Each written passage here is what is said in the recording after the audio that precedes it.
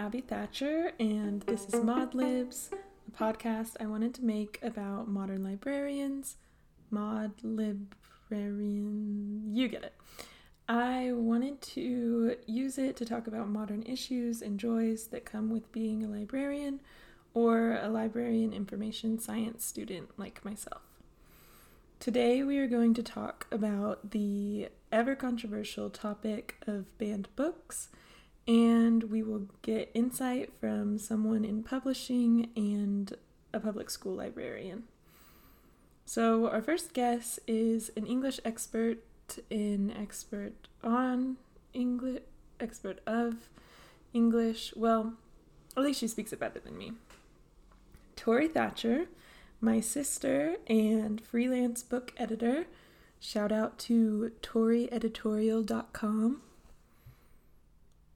You don't have to pay me for that promotion, but if your heart leads you to, you may. So yeah, can you provide some insight into maybe like definition of banned books or historical examples? Sure, yeah. A banned book is a form of censorship that occurs when private individuals, governments, or organizations remove books from libraries, schools, reading lists, or bookstore shelves because they object to their content, ideas, or themes. This is the most common form of censorship that I think we see today. But it's not just a modern issue. This goes back to the beginning of time. One of the first recorded examples of banning books happened in 259 to 210 BC. The Chinese Emperor Shi Huangdi is said to have buried alive 460 Confucian scholars to control the writing of history in his time. He thought that by destroying all historical records, that history could be said to begin with him, which is just beautiful. That's crazy too. It's not just like, I think we think of the worst example of like burning books, but he literally buried the authors. Yes.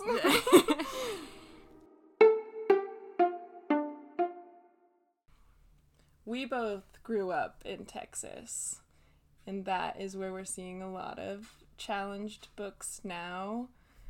What do you think about that, being a product of the Texas education system? Do you think that we had serious censorship when we were in school? Did you think that affected what you were choosing to read or totally allowed to read?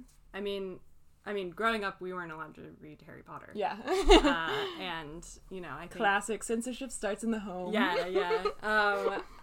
I think that those books, the Harry Potter series, is creative and imaginative and talks a lot about good values of friendship and courage. And so I think that, we kind of missed out. And I think that had we been able to read those books at a younger age, I think that it could have opened up our reading world to a whole new genre of books that we really liked and could learn from. And so I do think that censorship within what you read definitely has an impact, even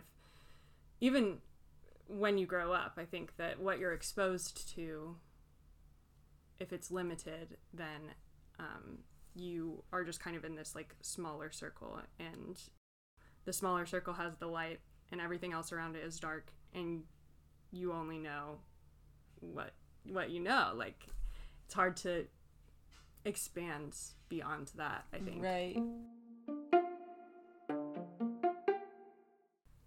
Going to college was like flashing the lights, because it was like, oh, there's other stuff out there. Oh, I can consider the fact that evolution could be real. Yeah, totally. Or like, oh, people are introducing themselves with their pronouns. Mm-hmm. Yeah, like, that was they huge. are taking more control over their identity than what culture has told them to. So I think that, yeah, definitely I mean, that's why education is so important. Right. Education and publishing and literature all go hand in hand because they expand our worldviews, and I think they make us more compassionate and empathetic people because we're learning more from other people's experiences and we're not keeping so much in the dark. What banned books outside of Harry Potter have you read? Whenever I took a banned books class in college, we read Fun Home, which is a graphic novel written by a lesbian woman about her growing up experience and coming out experience. And it's frustrating because these are books that explore things that aren't talked about widely, and they're giving people a safe space to explore their identity, and they are allowing people's idea of what could be to expand. And I think that's what all literature is and does. I think that it expands our worldview, and that's why it's so important. And so whenever books are banned or challenged, yeah, it's just like hard and frustrating because they're doing the opposite of what literature is supposed to do. I don't know. Yeah, that for sure is scary. Like, especially when you think of kids in public school libraries who maybe are growing up and not being exposed to a lot of things that would help them explore their identity, and then the one space that could, and they could do it safely, is the library, and that's being challenged at this moment. Just like even the idea of libraries, I don't know, stuff being censored from them doesn't make sense because they're supposed to just be like free access to what's out there. Right. And so it's frustrating that people are trying to hinder that. Did you know that Ruby Carr has been like banned in Texas libraries? Wait, really? Why? Because they talk about abuse in like a way that it's like, this is like sexual abuse is bad, but it's like still like in the explicit book. And yeah. So yeah, that's so hard too, because so much healing can happen through the individual experience of reading, because reading is so independent, and it's such a personal experience, private, that it creates this safe place for you to explore ideas and think critically for yourself, kind of without all of these outside voices telling you what to think about it.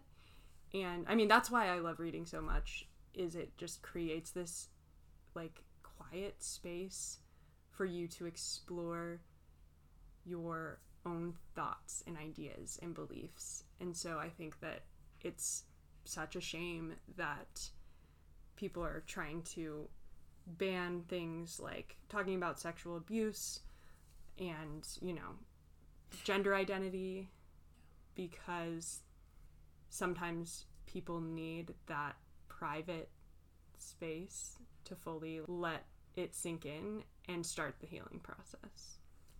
Yeah. I think that, like, it's also frustrating because, so it is some of these LGBTQ books that explore, like, identity and stuff have parts that explore like, explicit sexual abuse or stuff like that. That's being used as a scapegoat. Like, they're using those passages of the books to challenge them of, like, you wouldn't want your kids to read this. And they isolate it. But it's part of a broader story. And they're wanting it challenged because they don't want their kids to be gay. But they're using that harsh wording of that, which is also an important, like, part of the story. But it's frustrating because it's not the whole story. Right, yeah, it's taken out of context. One last thing I want to talk about with you is cancel culture. I think that the other extreme of these challenged books in conservative circles are canceled authors, because that creates some sort of like stigma with reading some books. But I think it's super important to read from all worldviews. Like, even if an author is a shitty person, say J.K. Rowling, Right. I still think there's value in their writing, and so it's hard to kind of like, there's so much self-policing and like internet policing that happens with reading authors. Like, I want to start reading Charles Bukowski, and not to like complain like, why can't I read this problematic male author? But like, I don't know, I kind of am interested.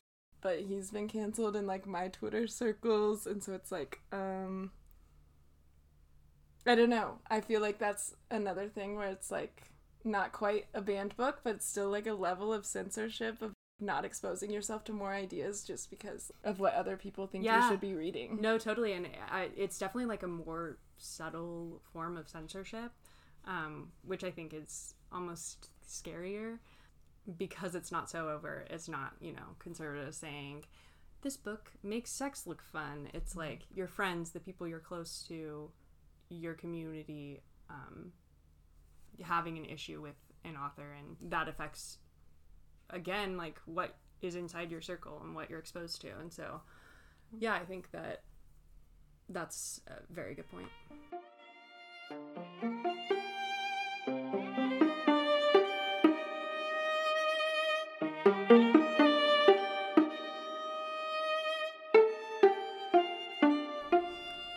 The next person I'm talking to is Shelby, who is a public high school librarian in Austin, Texas. Thank you so much, Shelby, for joining me. I'm excited to talk with you about how banned books and recent controversies have affected you and how you interact with your collection and your students with the current climate. A lot of the students at my school are very aware of the climate right now in Texas. And even before it got so crazy or crazier, we've always had a banned books week where we celebrate the freedom to read in October. And it's a national celebration through the American Library Association. And I've done various things to promote that, caution tape over books. One year I wrapped them all. I think we wrapped them all. I don't remember, white paper, wrapped them on paper. You can't read these, as a statement to the fact that you should be able to. Who's saying that you can't? And our English classes, they've had a unit where you select a banned book to read and then discuss why people feel so strongly about it or why they thought it should be banned. And, it's just such a random list when you look through it of what gets challenged. But, now it's pretty much just, sexually too mature, LGBTQ, race, and those, it's unacceptable. And I've been so proud of my fellow librarians and of so many students and parents who have stepped up, because are you aware of the freedom fighters that sort of started in Texas? It sounds familiar, but yeah, can you go ahead and explain that? So some librarians just immediately stepped up. One is a retired librarian from Westlake. One is a library director from a district here near Austin. And then another was a librarian near Dallas. And their main goal was to put together resources to support librarians who are going through this, because it's so emotional and it's scary. And you feel very strongly about the freedom to read and of choice and of information. And so they, I guess, along with our state library association, have a hotline where if you find yourself, with a book challenge, you have that support from people who've gone through it and who can just help you navigate it. That is such a great resource. Have you had any challenges in your library? Like, have you had to use that hotline or something like it? I've only had informal challenges because I know if it ever happened to me, it would be so hard to not take it personally. If a parent chose to challenge a book, that's why I feel, it's so important that you're prepared. But again, we've all sort of felt a little protected by the fact that we have board approved policy in place if someone should choose to challenge it. And it's terrifying then that all these school boards are ignoring all of that policy and just making these, quick judgments. I mean, that's not how it should work. Yeah. But I've been able, I'm saying lucky too much, but I've been fortunate that when a parent has expressed concern about a title, a conversation has really been all that's all needed. Yeah, I thought that was really important. I took a children's librarianship class geared towards younger kids, but we did talk about book challenges and how to start the conversation. Like if you have an angry parent or like a concerned parent, I just thought that was really important for like how to handle that, have the policies in place so that you're not in a sticky situation. Because, I hear what you're saying and then, talking it through. And they've even, some of the conferences I've been to recently, they've done even some kind of role playing, someone's the parent. It was kind of funny at our Texas Library Association meeting in April. They have an after hours line of programming. And so the keynote speaker for the after hours was a drag queen, Alyssa, who's on RuPaul's Drag Show. So Alyssa was actually talking about the climate and banning books. It was just like, what? And calls up the current president of our state association, and they role played like he was the parent and she was the librarian. And it's funny, but also, educational. Yeah, good practice. Good practice. And to even talk it through sort of in your head and know you're prepared should it happen. Can you talk more about building a collection in a public school? What are the restrictions or freedom that you have in that? It's still ultimately your decision of what ends up being purchased. But in my district, I have the autonomy. I'm building the collection for my library.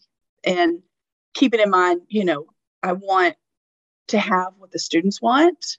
I want to, make sure it's a diverse collection, that we're representing all cultures, I'm still working on that. And I also just sort of think sometimes too, we as librarians, we're not perfect, but this is going to be my 21st year as a librarian. And I can think of maybe fewer than 5 books where when they arrived, you sort of had a moment of, oh, that wasn't exactly what I thought that it was going to be. And sometimes it's just, a lot of times it's more like just a little more mature. I was in a middle school for a while. It's a tricky age group because 6th graders are still so young, but 8th graders are ready for more. And there was one that it was recommended by the American Library Association, but a couple of the pictures in it, I thought, maybe we'll wait. In my experience with readers, they're ready for what they're ready for. Like there are kids who read books, middle school library. Some of them may have included a few more mature themes, so to speak. And some of them didn't get it. They weren't ready for it. They'll come back to it. Mm-hmm. And I just, feel, of course, so strongly that it is so important that you have access to these books, but it's your choice. And that's the beauty of the library. It's your choice. No one's telling you to read any of these books. And books are really easy to close and put back for the next reader if it's not a good fit for you. Yeah, I really like that. The agency in the reader, no matter what age they are. And us as adults, do you want to read every book that's out there? Is every book meant to be your favorite? No. I was just telling my dad I'm from a very small town. I graduated with 48 people. Yeah. And I think back on my library and great experience and a great collection. And I remember reading a book about a family celebrating Hanukkah. I knew nothing about Hanukkah, but I've never forgotten that book. And, that I feel like that helped me learn a little bit more about other people than in my small little town. That's just one little silly example, but that's the power of books. Yeah, for in sure. The same place. Because our library director that we had in our district forever, who is just one of the most amazing people, she finally retired after like, I forget how many years, 60. I mean, she was in the game for a very, very long time, and very wise, and just talking about so many heavy things and, child abuse and things that do happen. You hope never happen to you, but it's not a bad thing to know that it can happen to others, and read about it in a safe book, that if it's too much for you, too powerful at that moment, you shut the book. Like I said, you move on. Yeah. That you have the power to like stop it and then go back to it when you're ready. Because I've been feeling, for me in the library, like I said, these students aren't being required to check out any of these books. This is all choice. And the agency, like you said, is important for any age of kid.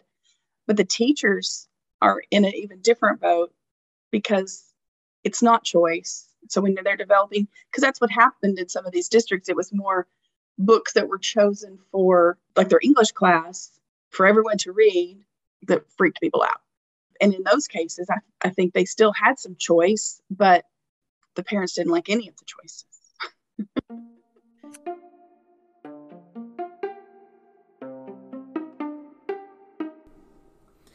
Yeah, that's really disheartening. It must be so hard to do your job as a teacher or librarian in any capacity that aligns with your values while dealing with all of that pushback.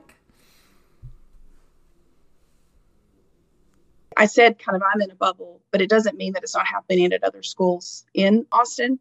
At an elementary school, a friend of mine, she's had quite the battle during our Pride Week, reading some picture books with LGBTQ themes. And it's just disappointing when there's such a battle about it. And unfortunately, at her school, she wasn't getting a lot of support from her administration. But it takes a lot away from the point of the job. And the other underlying thing is, why aren't librarians' professional judgment trusted? This is what we do. Yeah, I think that's what's so frustrating to me, is that there's no trust that it is a safe place to explore these ideas and to like have guidance, even if it is a heavy topic or like a controversial topic, to like the librarian is there and had forethought when they were making the collection. And so that's so frustrating that people are just, they're putting these dangerous ideas in our kids' head. Or that it's all pornography. Yeah. I'm like, it's so subjective. It's so self-righteous. And I don't have my own children, but I have been putting books in the hands of kids for a very long time. And I know that I would never do anything, never choose anything that would hurt them. But I don't think it hurts them sometimes to expand their ideas and to be aware of others. Thank you for listening to the first episode of Mod Libs. And thank you to my guests, Tori and Shelby. It was really fun and insightful engaging with you on this topic. Now, go read a book. Or don't. And I'll see you next time.